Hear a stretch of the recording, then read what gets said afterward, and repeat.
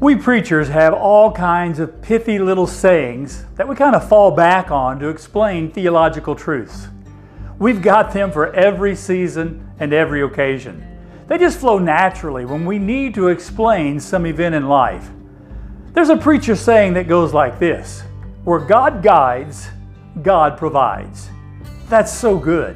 In our desire to trust God when He leads us into uncomfortable situations, new ministries, or even extraordinary generosity, we declare where God guides, God provides.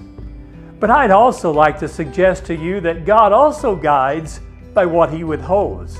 God often may withhold something so that you think you need to help you see that there's really something else that you need. I would suggest often He guides us by what He withholds. There's a powerful story of this in Scripture where there was a guy that was unable to walk. He was sitting by a gate called Beautiful, begging for money. Then Peter walked by and the beggar calls out, "Alms for the poor." And Peter looked at this guy and said, "Silver and gold have I none, but such as I have give I thee. In the name of Jesus Christ of Nazareth, rise up and walk." Peter prayed for this guy, God did a miracle, and he was able to walk. But don't miss this.